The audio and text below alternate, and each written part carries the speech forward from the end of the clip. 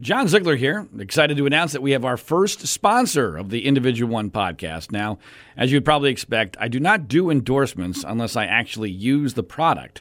And I just started using this one. It's Imbue CBD.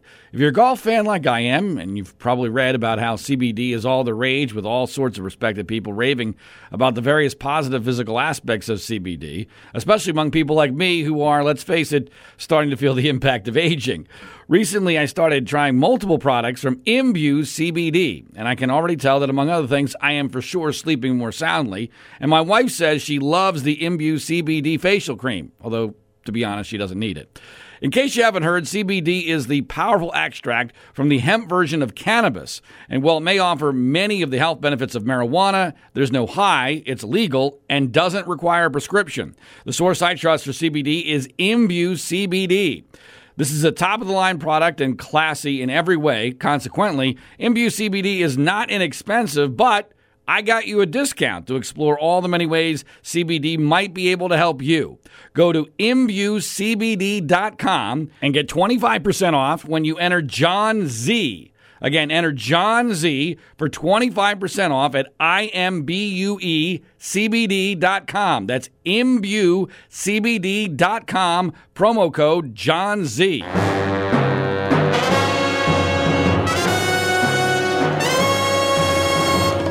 This is episode number 75 of the Individual One podcast. For the record, individual number one is President Donald J. Trump. And I am your host, John Ziegler. We are broadcasting from Los Angeles, California, and distributed internationally by the Global Story Network. This is the bi-weekly program which takes an honest and hard look at the presidency of Donald J. Trump from a conservative perspective, because unfortunately no one else is willing or able to tell the real truth about him. Unlike the corporate media, we here at the Individual One podcast have most definitely not been compromised or co-opted. Welcome to the program. Please subscribe, rate, review, and share it via social media. Follow us on Twitter. Our Twitter handle is @IndividualOnePod. That's individual, the number one pod. Of the many things I plan to get into during this episode of the podcast is the question, can Joe Biden do this? Is Joe Biden up to this challenge? Well, oh God. Because that question has now been raised, for a very long time, and has been kind of underlying this entire podcast. But there were some events that occurred over the last few days that really brought this home, specifically an episode between him and a very angry Iowa voter, which I will tell you about in short order. But first, I want to go through a couple of other things that occurred, specifically within the impeachment proceedings against Donald Trump. I said in the last episode number 74 of the podcast, that the Judiciary Committee hearings with a bunch of liberal academics were not going to do anything at all to move the needle. Correct. And this was incredibly obvious, because the last people that Trump supporters are going to listen to is a liberal academic when it comes to their view of Donald Trump. Correct. That's just the reality of it. In fact, they're I can't think of anybody less likely to sway Trump-supporting public opinion, the 43% of the public in America that still supports Donald Trump, than somebody who is an academic. Because, after all, Donald Trump's fans hate academics. I love the poorly educated. Especially of the liberal variety, which is almost all of them. I mean, I'd say 95% of academia is openly liberal, and three of the four, actually all four of those who testified were at least somewhat liberal. Jonathan Turley, the lone somewhat Trump supporter, the Republican addition to the panel, I believe is compromised and co-opted, to use the phrase that we open each episode of the podcast with, because of his love of being on Fox News Channel. I mean, this is a guy who has been on Fox News Channel quite a bit, and will continue to be now on Fox News Channel, because he supported the president by and large during his testimony on Wednesday in the Judiciary Committee. But a lot of the attention, and this I think indicates so many things about how broken our media is, how broken our culture is, our society. We're all about sound bites now. we're all about little snippets of moments. We don't have the time. We don't have the attention span. Most of us aren't very bright. And so we just want the highlights, whether it's in sports or politics or whatever. Just give us the damn highlights. We don't need to watch the whole 3.5-hour game anymore. Just tell us who won, give us the highlights, and that's pretty much it. And what becomes a highlight, see, this is the biggest problem I have with highlights. I mean, I like highlights as much as anybody. But it's what becomes a highlight that is most disturbing, because usually a highlight is indicative of absolutely nothing based in reality. It's just something that captures the attention for whatever reason. And oftentimes, it's the opposite of reality. And oftentimes, inherently, it can be easily taken out of context and create a perception of reality that's not just wrong, it's 180 degrees from what is actually true, as if the truth still matters. Well, the highlight from Wednesday's Judiciary Committee hearing, at least according to the media, especially the right-wing media, because my gosh, the right-wing media has turned into a bunch of special snowflakes, the types of which they have criticized liberals for being for many, many years. Because one of the panelists, Professor Pamela Karlan, had the audacity, I tell you, to reference Donald Trump's teenage son, Barron, during an answer that she gave about a very important topic. And this is the part that pisses me off.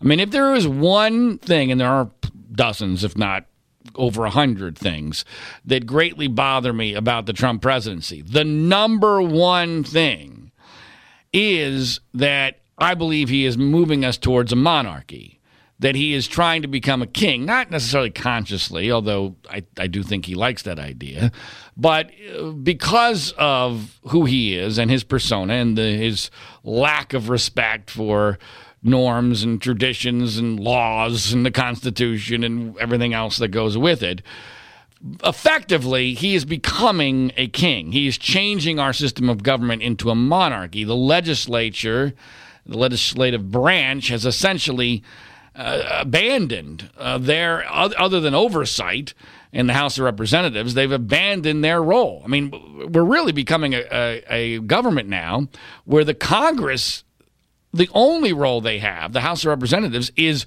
presidential oversight, and that's assuming that it's in control of the party that is not in the same hands as the presidency. And the Senate, all they do is confirm judges. That's it. Now, there are some people who might think that in the short run, that's a good thing, because inherently, as I am, a conservative libertarian, government intervention is inherently a bad thing. However, there are obviously many, many circumstances where this can be dangerous and dysfunctional, especially when you have a would-be tyrant in the form of Donald Trump as your president, who is more than willing to usurp all sorts of legislative power or just ignore legislative power for his own personal benefit. So this Professor Karlan, she wanted to make a point about how Trump is not a king. And the way she did it, I actually, on paper, was pretty sound. But she decided that she was going to play off the name Barron Trump in order to make that point. And here's what that sounded like. So kings could do no wrong because the king's word was law. And contrary to what President Trump has said, Article 2 does not give him the power to do anything he wants. And I'll just give you one example that shows you the difference between him and a king, which is the Constitution says there can be no titles of nobility. So while the president can name his son Baron, he can't make him a baron. Ha ha, he, ha ha. We got it. And I'm sure that Professor Karlan was very proud of herself when she came up with that line and was ready to use it in the impeachment inquiry hearings. And, you know, for liberals, they loved that. I mean, that was fantastic stuff. That's about as close to a sexual experience as they're going to get during the Judiciary Committee hearings. However, conservatives, oh, my gosh. Oh, the pearl clutching on behalf of conservatives and right-wing media as they rushed to the defense of the poor Barron Trump, who had been disparaged during the impeachment hearings by these mean, nasty liberals. I mean, come on, really? It's just flat out ridiculous. This is not what happened. somehow, and I used to think that only liberals did this, but now we know that it's everybody because conservatives have become just like liberals in their defense of Trump. I used to think that it was only liberals who would take something out of context purposely to pretend to be offended. And there used to be a difference between mentioning somebody, in this case, just using their name as an example, playing off the name Baron and the royal position of Baron, I guess you will, if you will. I mean, the point is a good one, and in a rational world, that wouldn't have been a terrible way to make the point. However, conservatives everywhere decided to use this as, see, they'll stop at nothing. They're going after the president's teenage child. Well, no. It was his name. The name was mentioned. It was a playoff of the name. At worst, it was a statement about the weirdness of the name Baron, which I don't even think it really was. But I mean, if you want to give her absolutely no benefit of the doubt whatsoever, it was an attempt to make fun of his name, not him, but his name.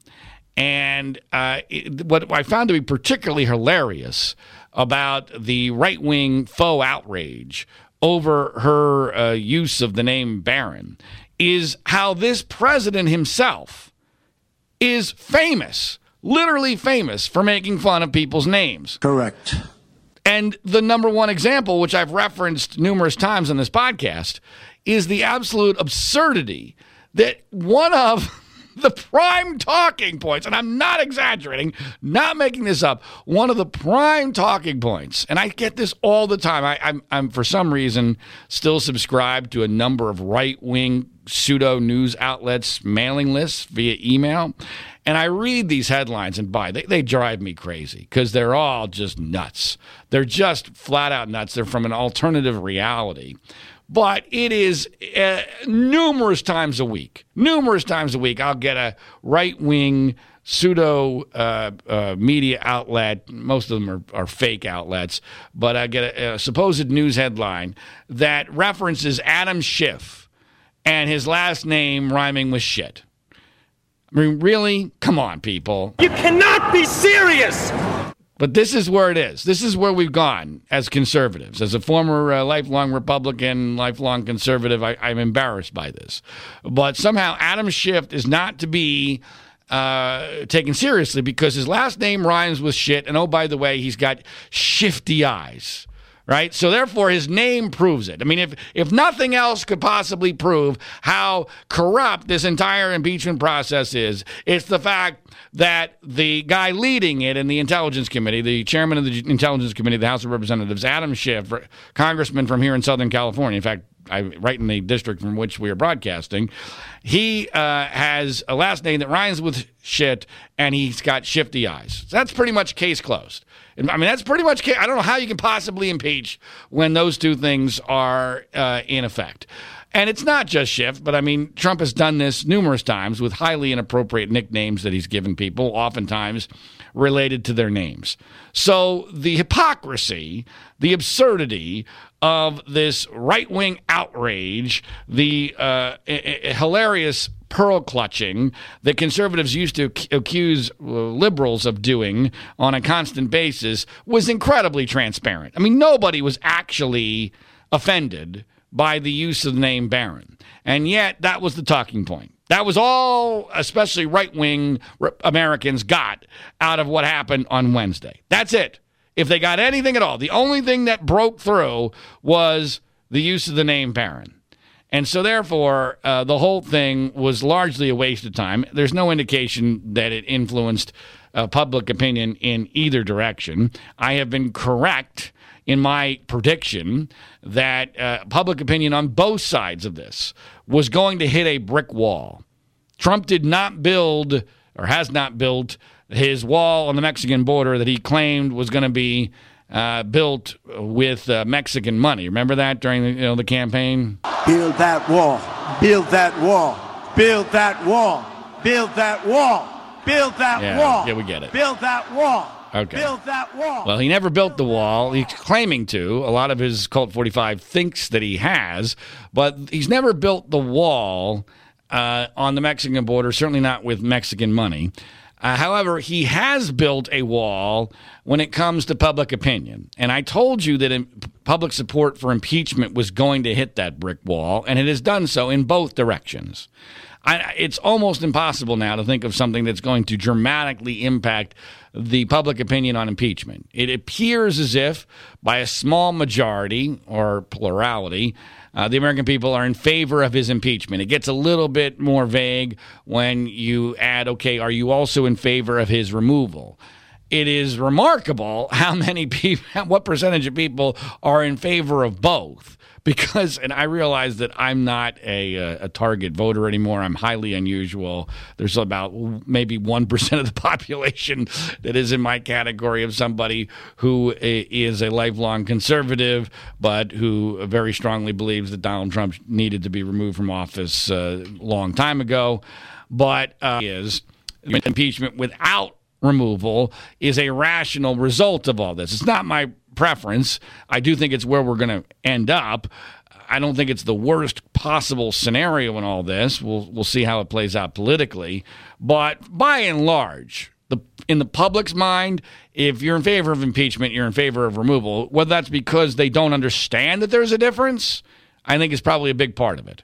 I do think that there's a huge percentage of the American people who do not understand that there is a massive difference between the president being impeached in the House of Representatives and being removed by the United States Senate. Correct. So the bottom line of this is that there's a couple percentage points more of the population that believes that Trump should be impeached and removed than do not believe that he should be impeached at all.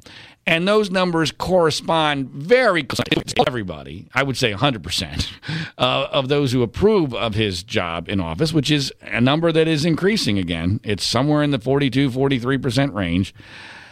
All of those people think that impeachment is a complete joke, a hoax, a coup, whatever you want to call it, and is illegitimate. There are some people who disapprove of Trump.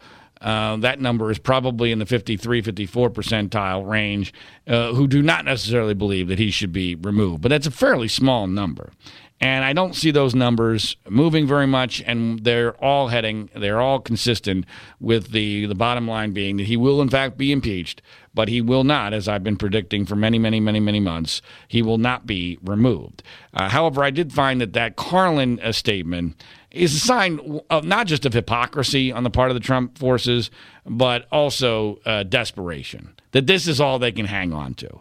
That and it's a bigger picture, which I think we're going to see time and time and time again when we head into the 2020 election, is this incredible canyon between the way that they treat Trump and the way they are expecting to treat his opponents. In other words, the standard of behavior that Trump's opponents are being held to in comparison to the standard of behavior, if there is one, that Trump's supporters hold Trump to is much larger than the Grand Canyon.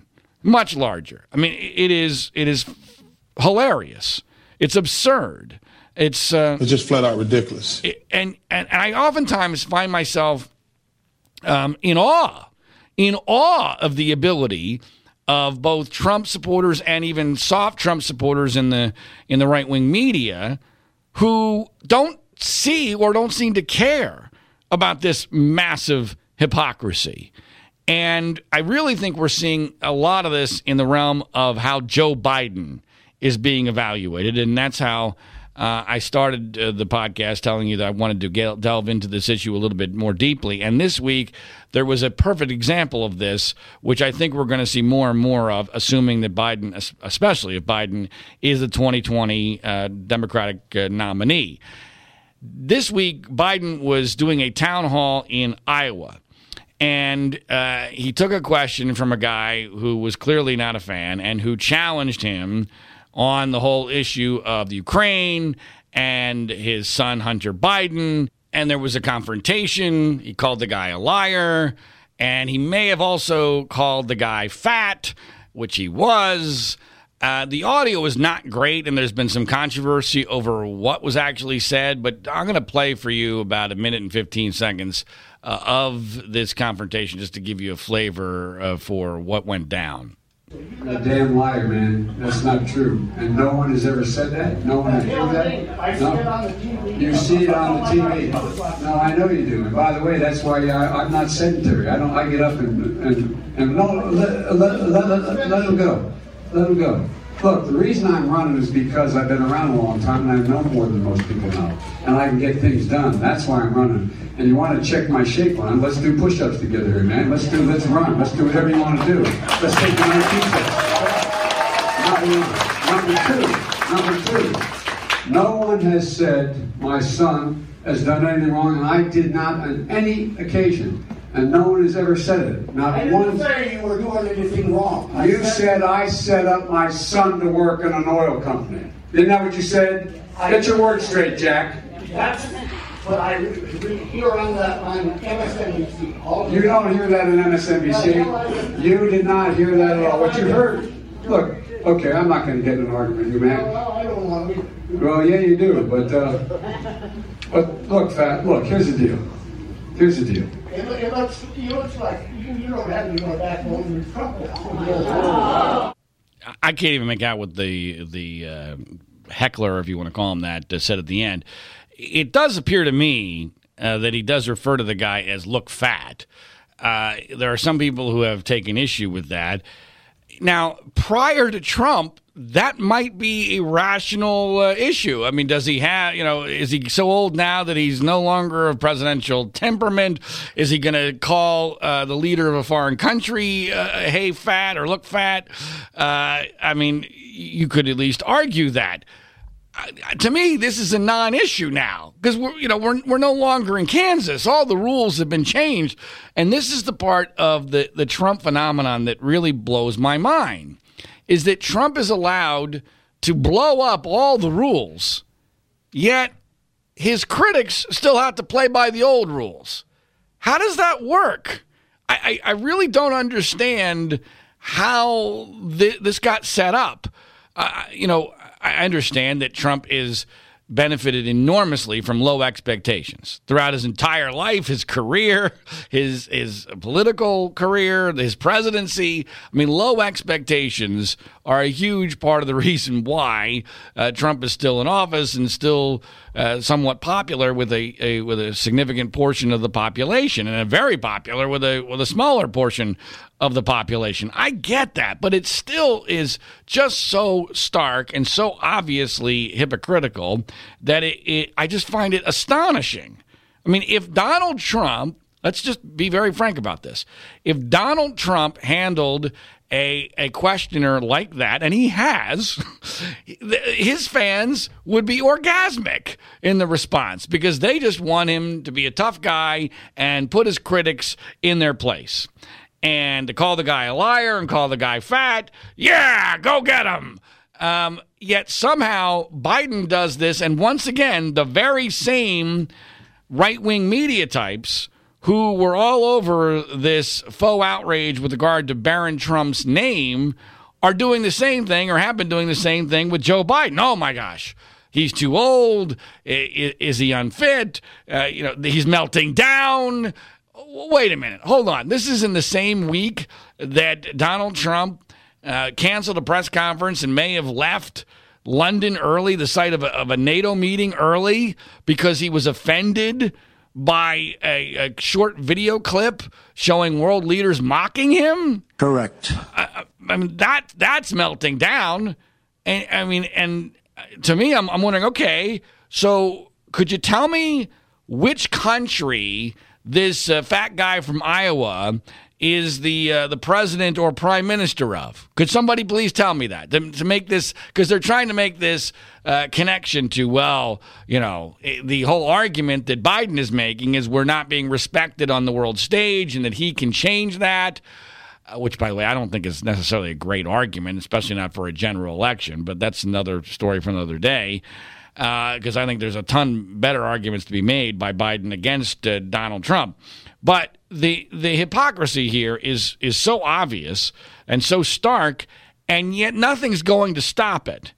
And I think, and I'm always trying to figure out, okay, what's really going on here? What is the bottom line of this? What's causing this, especially within the right-wing media? And I think there's a couple things. One, I think that there is a tendency to isolate Trump as being completely separate from our normal experience within politics. I mean, most of these people, especially in the media, have been covering this subject for a very long time, and they're used to the rules, and they're somehow created a compartmentalization in their mind that Trump gets his own set of rules. He is totally separate from our normal political ecosystem. He's an anomaly. And to me, that doesn't make sense, especially when you're creating rules for engagement, especially rules for engagement for a political presidential election, maybe the most important presidential election of our lifetimes. So that's not fair. It doesn't make any sense. But I think that subconsciously, at least, that's part of what's causing it. An even larger cause of this, especially within the right-wing media, when I say right-wing media in this case, I'm not just talking about the Cult 45 media. I'm not just talking about the people who are total state-run Trump sycophants. I'm talking about there's kind of like two levels, like there is with the Trump voter. There's the hard Trump cult member, then there's the soft Trump cult member. I would consider my wife and definitely her family to be in the soft Trump cult member category. Well, there's some soft Trump cult member media outlets out there, and they are all very much out for Biden. Now, the reason why they're out for Biden, number one, is because it's good for Donald Trump. I mean, Donald Trump clearly views Joe Biden as the most dangerous competitor in a presidential election. That's why the entire Ukrainian scandal began, because he understands, and he's correct, that Joe Biden is a mortal threat to his presidency unless he's dirtied up, unless they can destroy his appeal with independent white blue-collar voters. That's what they need to do. That's why Trump needed Ukraine to do this. They needed to focus attention on the only thing they had, which was this convoluted story involving Hunter Biden and him getting paid a lot of money to be on a board of a Ukrainian company. No one's saying that that's, the way the world ought to work, but that's the way the world works, and there's no evidence at all that I've seen that Joe Biden did anything wrong, illegal, improper. The timeline on the whole prosecutor thing is way off. It's the exact opposite of what the Trump people have tried to tell you. I'm convinced of all that. However, I'm not convinced that the public is going to get it. In fact, the New York Times had an article 2 days ago, which was very telling, in that the entire premise was there's no evidence Joe Biden did anything wrong, but the Trump team is betting on the idea that the public won't understand that. And I think that, unfortunately, that's a pretty darn good bet by the Trump people. Correct. Because the public is dumb, especially the public that is willing to support Donald Trump. I love the poorly educated. And just by virtue of the Biden name being used consistently in conjunction with corruption in a foreign country, regardless of how valid or invalid it is, that has an impact over time. And so obviously there's a couple things going on with those who are buying into this idea that Biden should be treated by the old rules while Trump gets the new rules.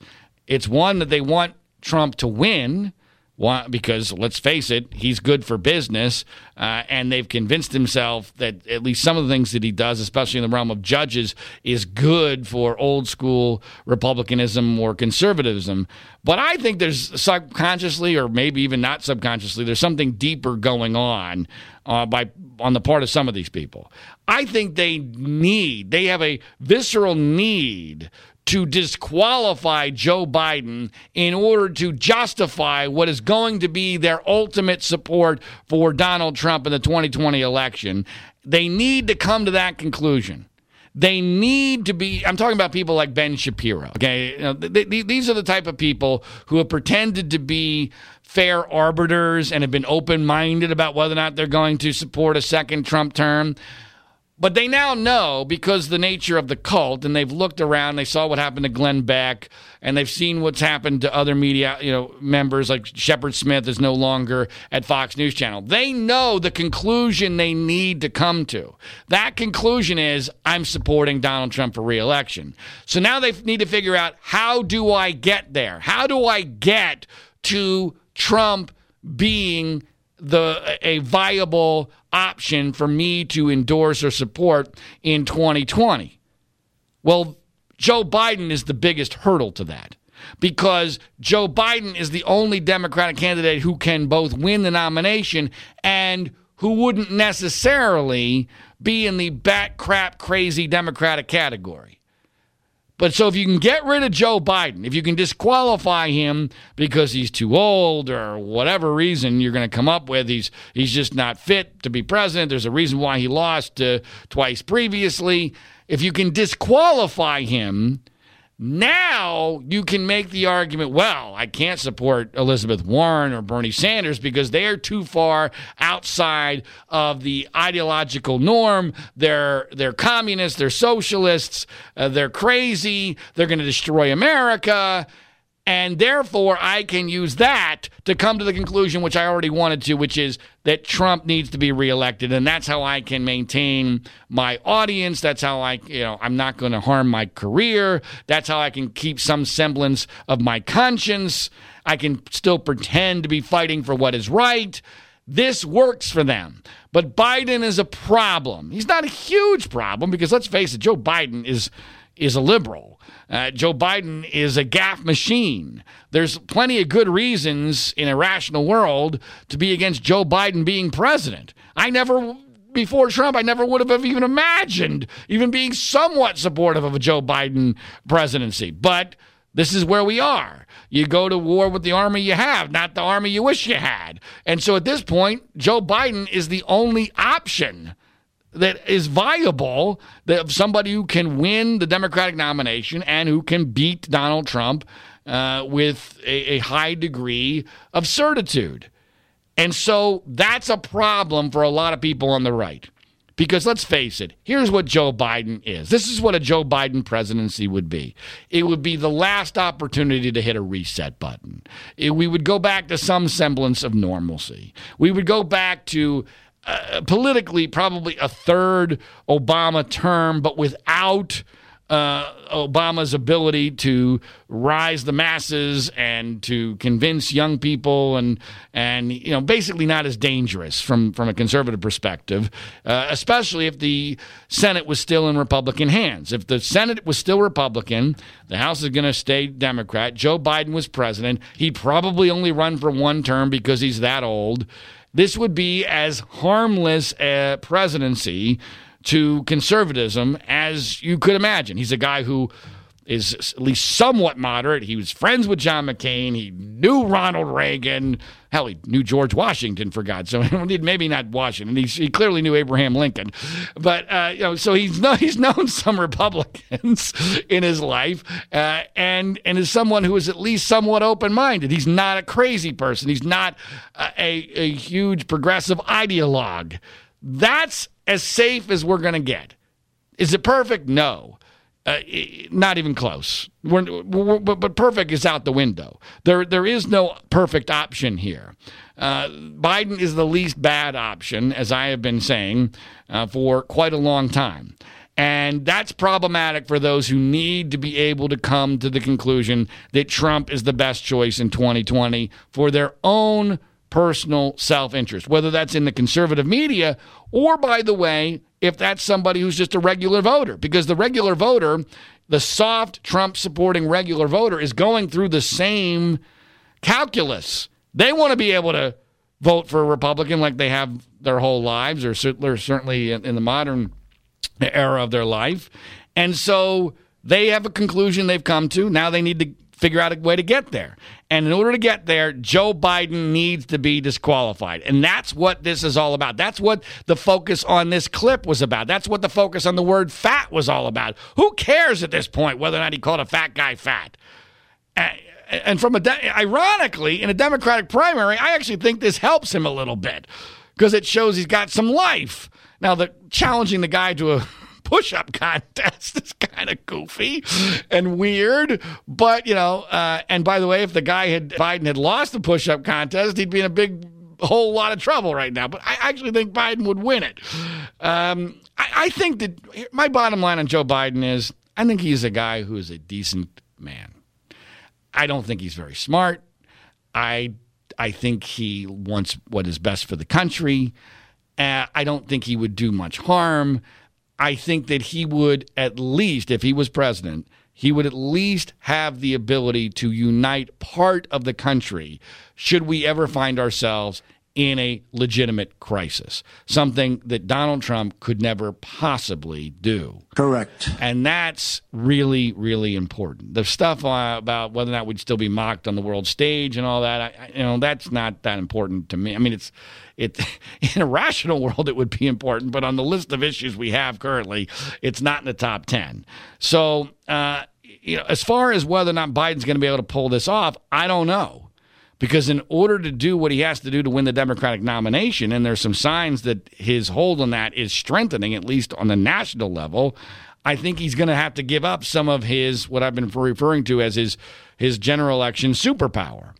And right now, I'm amazed at how well he is doing in the national Democratic polls. He still has problems in Iowa and New Hampshire. And if Pete Buttigieg wins Iowa and New Hampshire, then problem if you're a Joe Biden fan. Because let me just outline one potential scenario for you. Buttigieg wins Iowa, comes in first or second in New Hampshire. Biden doesn't win either. Now you got essentially a three-person race, assuming that Bernie Sanders would drop out. Whoever did better in those first two between Sanders and Warren theoretically should be left standing. In a three-person race with Buttigieg and let's say Warren and Biden, you know what? I'm not 100% sure how that turns out. Joe Biden seems to have a pretty good lock on about 30 to 35% of the Democratic primary voter. But if he gets head-to-head, this is what Biden really cannot do. He cannot go head-to-head, in my opinion, with Warren and Buttigieg early on. If it's early on, let's say in South Carolina, Nevada, South Carolina, that era, and it becomes Buttigieg, Biden, or Warren versus Biden, I think Biden's got problems. I think Biden needs a somewhat split field, but not a four-way race. A four-way race of four equals would also be problematic for Biden. So I'm becoming mildly optimistic that barring a disaster, Biden is probably going to be the nominee, but that's nowhere near. I don't even know what percentage I would put on it. Maybe a little over 50%. But in doing that and getting that done, is he going to actually give up his ability to trounce Donald Trump in a general election? Partially because of this Ukrainian situation. And let's face it, an impeachment trial, the Republicans are going to turn into a show trial attacking Joe Biden. That's what they're going to do. Correct. That's what this entire strategy is. And I think that there's some signs that while none of this is hurting Biden so far on the Democratic side, that it could end up hurting him in a general election, which is a very, very, very different animal. So while I'm glad to see Joe Biden show a little spunk, and I had no problem with that confrontation with the Iowa voter, I do think it's emblematic of how he is going to be held to a completely different standard than Donald Trump. Partially because, let's face it, it's not just the conservative media.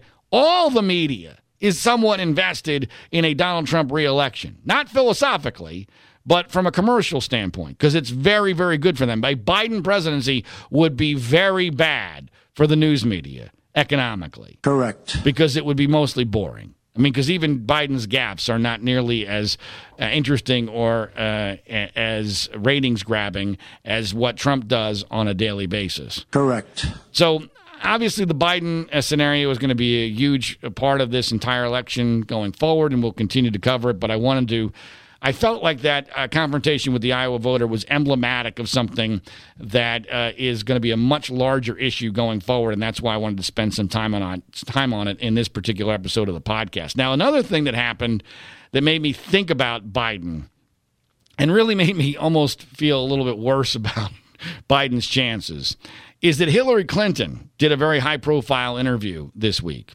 and she did it on the Howard Stern radio program on satellite radio. And frankly, and this is so weird coming from a guy who is, was at one point a charter member of the right-wing conspiracy that Hillary once referenced. I've been a Clinton hater from way, way back. I did not like her. I didn't hate her as much as Bill, but I did not like her. Over time, I started to think that the right wing had kind of lost their mind on her, but I've never been a Hillary fan. I will maintain till I die that conservatism would have been better off if Hillary had won in 2016, not because she's remotely conservative, but in the long run, conservatism would have been better off because Trump has effectively killed conservatism for his own personal benefit. But what I found interesting about this interview with Howard Stern is that she came off as way more likable than normal. Way more like if this had been the Hillary Clinton that we had seen throughout the 2016 election, she would have been president. I mean, she even at one point was very open about the fact she's not a lesbian, and she did so in a pretty funny sort of way. But here's a story that she told that I found interesting on a couple levels. It deals with Trump's inauguration, and she talked to Howard Stern about how she decided to go to the inauguration, and then she's sitting next to George W. Bush, and she's stunned by the nature of Trump's inaugural speech, which was very divisive. It was very dark. I remember having a similar experience watching it like, oh my gosh. Okay, so that was the moment that we knew for sure, okay, Trump is not going to grow into this office. He's not going to change. He's going to be the same guy who got elected, which of course his fans love. But even Obama was not the same guy as president as he was in the campaign. Thankfully so.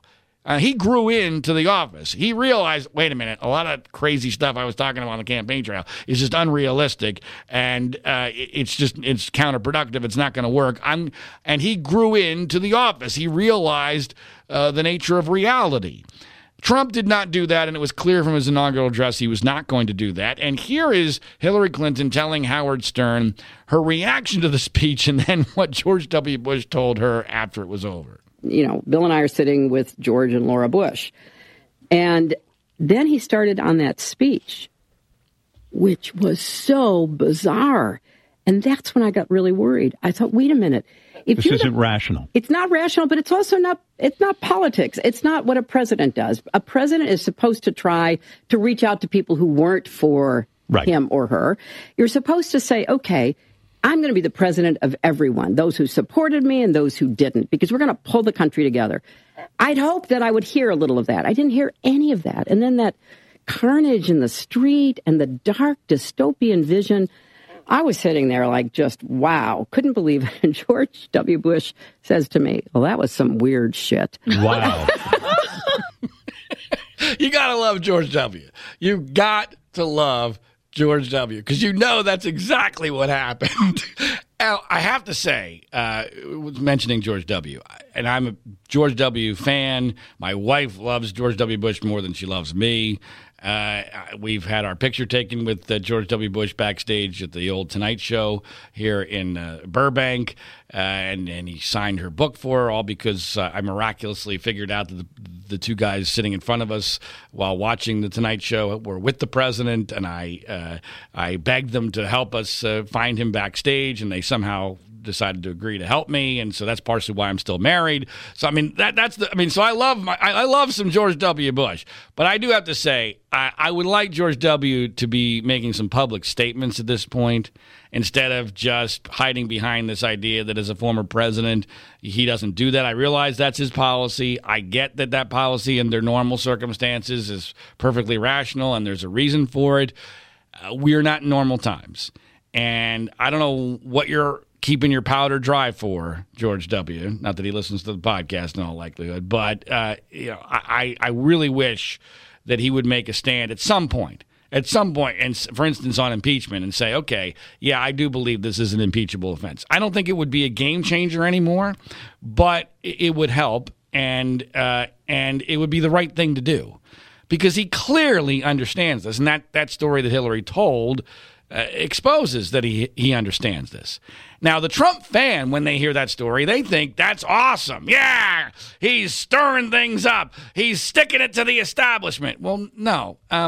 There's sticking it to the establishment, and then there's just causing so much chaos and not accepting traditional norms that you're putting us in dangerous territory. And by the way, we're the greatest country that man ever created. So it's not like we need to blow everything up. There's no need to blow the whole, blow up all the boxes, blow up the entire system. I'm all in favor of change, but not the change that Donald Trump has been talking about, which as I go back to how we began this podcast, is really about becoming a king for a minority of the population. This is really one of the scenarios that our founding fathers feared the most. A king that would be ruling on behalf of a minority. And that's what Donald Trump is. And, to the bigger picture of Hillary, when I watched the Hillary, or the portions of the Hillary Stern interview, I thought, okay, wow, Joe Biden really isn't that good. Because Hillary, who's not a good candidate, is a lot better at this than Joe Biden. And if magically,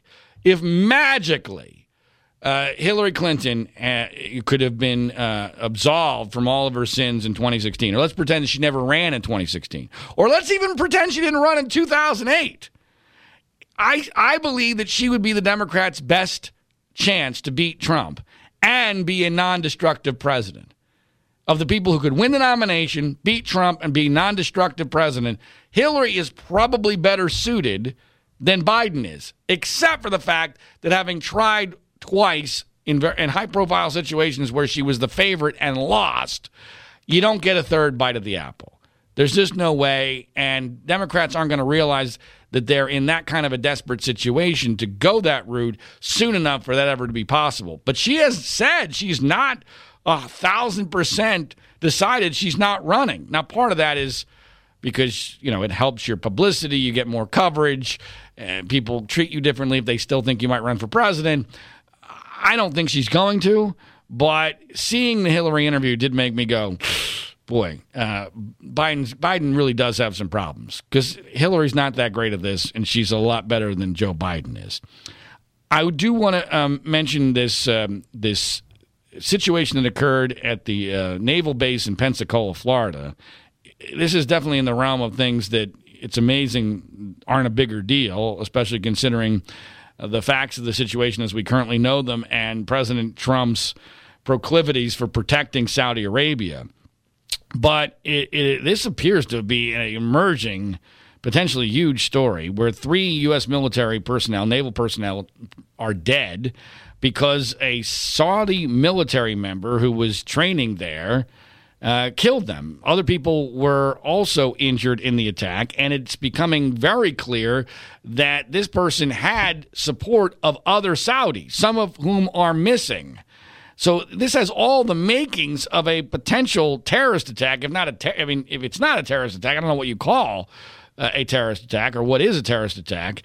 But we have a Saudi military member killing U.S. naval personnel, and the Trump reaction is, well, the Saudi king is upset about this, and he'll pay us some money to make it all better. I'm paraphrasing, but that's essentially what Trump has said.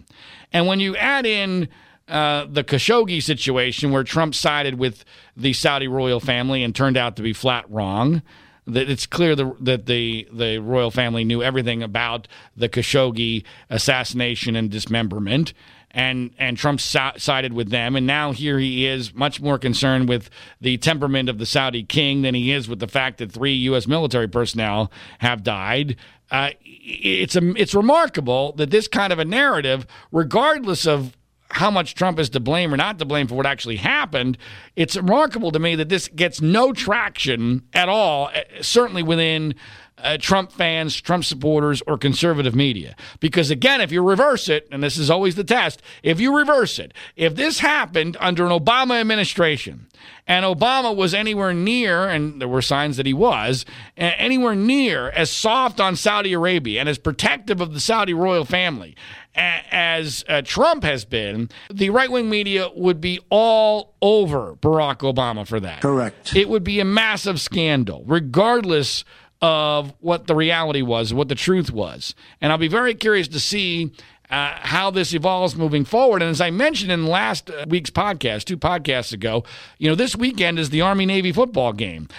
We've got several military scandals now that are bubbling and should be a huge deal that in a rational world if Trump decides to go to the Army-Navy football game, would impact his reaction, the reaction to him at that contest. I don't know whether he's going or not. He's been going to every other sporting event over the last couple of months, and this is one where he would normally get a very, very, very, very positive reaction, partially because the crowd is very Republican, partially because the crowd has literally been trained to respect the office of the presidency. So my guess is he'll go, and he'll get a tremendous reaction, and that will get more traction than any of these scandals that in a rational world might erode some of his support within the military. And these are the advantages that Trump has as the commander-in-chief, as the incumbent who is running for re-election, which cannot and should not be underestimated. Now, in a moment, I'll have a few closing thoughts on this episode of the podcast, a few more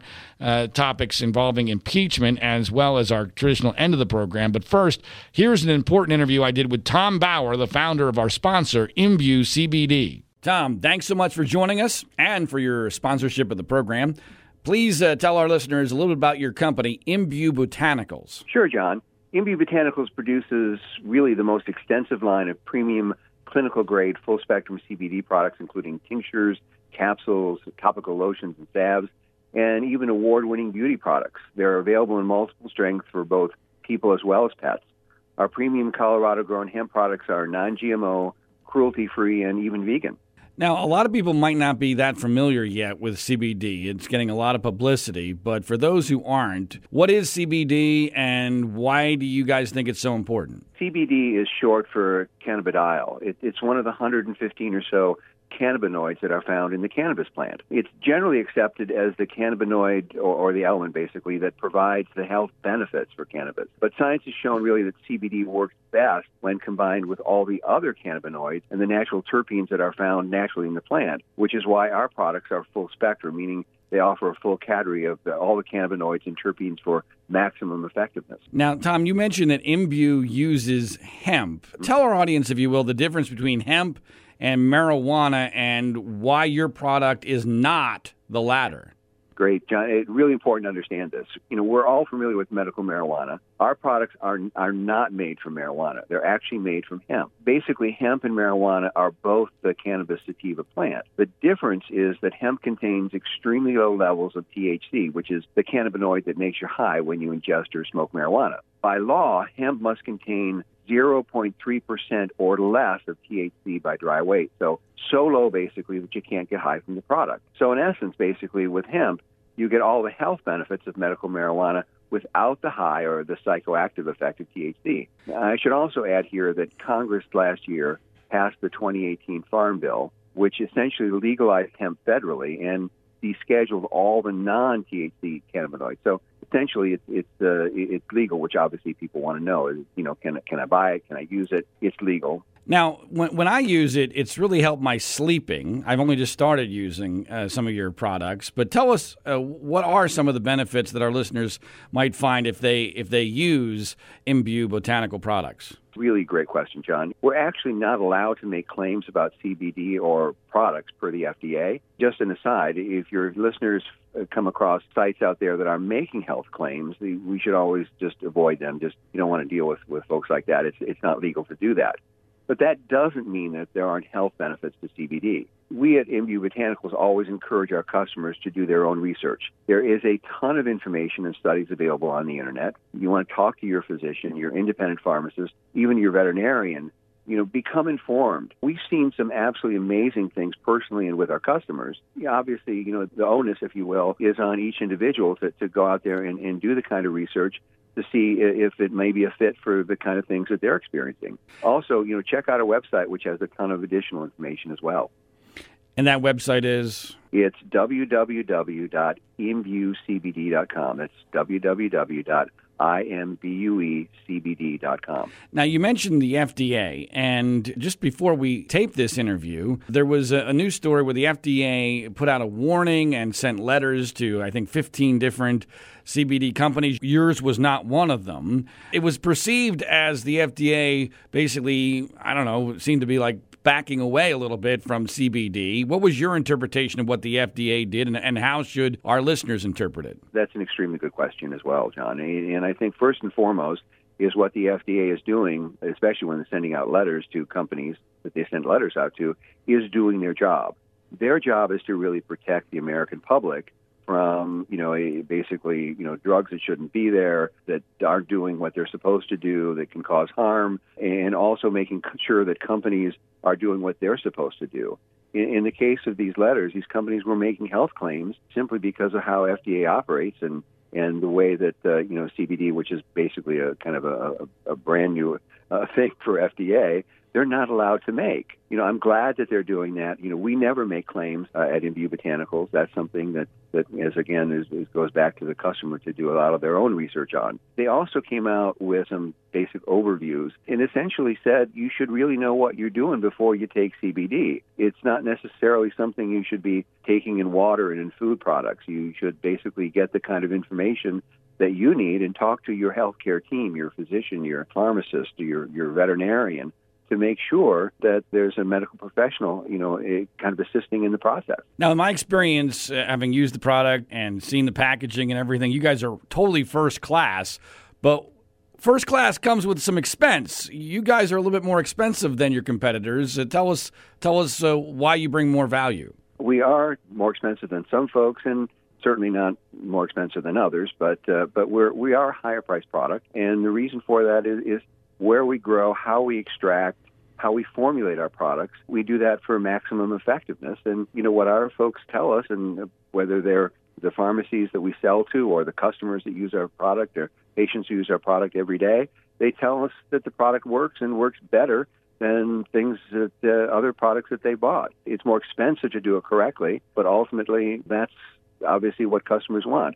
If they're going to spend the money, they want something that works, and that's what our products do. So, Tom, if our listeners want to buy your products or learn more about them, where should they go? Go to our website. It's www.imbuecbd. That's www.imbuecbd.com. imbuecbd.com. Tom, thanks so much for your time and your sponsorship. John, thank you. Thanks for what you're doing. Appreciate it. One more thought on the state of impeachment that I failed to reference earlier. The Trump team has basically now said, fuck you, to impeachment. We're not participating. This is totally illegitimate. And you guys can all go screw yourselves, and the American people know this is all a hoax. I wish that was an inaccurate paraphrase, but it's pretty darn close. Correct. And what bothers me most about this is the circular argument that's being used by the Trump team and his sycophants, both in the Congress and in the conservative media. Let me see if I can follow this. So the impeachment process has been illegitimate because supposedly Trump supporters, Republicans, have been prevented from taking part in the process. They can't call witnesses, supposedly. They can't attend hearings, which is bullshit. But it's all because they've not been allowed to participate in the process that it's illegitimate. Now we're at the stage of impeachment where the Trump team has been invited to participate, invited to bring witnesses, invited for instance, Trump himself to testify. They have been invited to do all this. They don't need to be, but they have been invited. And now the Trump team's position is, well, we are not going to participate because this process is illegitimate. Oh, hold on a second. You said the process was illegitimate because you weren't allowed to participate. Now you're being invited to participate and you're saying you won't because the process is illegitimate? That is a circular argument. It's just flat out ridiculous. It's also just not true. It's not based in reality. It's also an indication of just how pathetic the Republican Trump defense is. They can't talk about the facts. They can't talk about logic. They can't even talk about what the Constitution says or what impeachment is. They have to make up some bullshit about the process that's completely inherently contradictory because of the circular argument that I just articulated. So I felt like that was at least important to mention, and I'd forgotten it early on in the podcast. We end each podcast with an update on the percentage chances of Trump not finishing his first term in office and being reelected. There's been a slight shift, probably in a negative direction for most people who listen to this podcast. I'm not going to put at 8% the chances that Donald Trump does not finish his first term in office. That's right, we're down to 8%. And largely because of really good economic numbers that came out that caused the stock market to rebound after some statements made by Trump that caused it to go down because of the ongoing tariff situation and China trade negotiations. The economy here in the United States, for some reason, somehow, some way, despite Donald Trump, in my view, continues to be strong. And with that strong of an economy, 11 months out from an election, that is really strong evidence that the incumbent has a very good chance of being reelected, even when they're Donald Trump, even when their approval ratings are only 43%, especially when the Democratic candidate doesn't look like it's going to be a fantastic option for the average American. So I'm going to put his chances of reelection now at 42%. Again, please no wagering. That'll do it for this episode of the podcast. Please remember to subscribe, rate, review, and share it via social media. Follow us on Twitter at individual1pod. Until next time, my name is John Ziegler. This is the Global Story Network.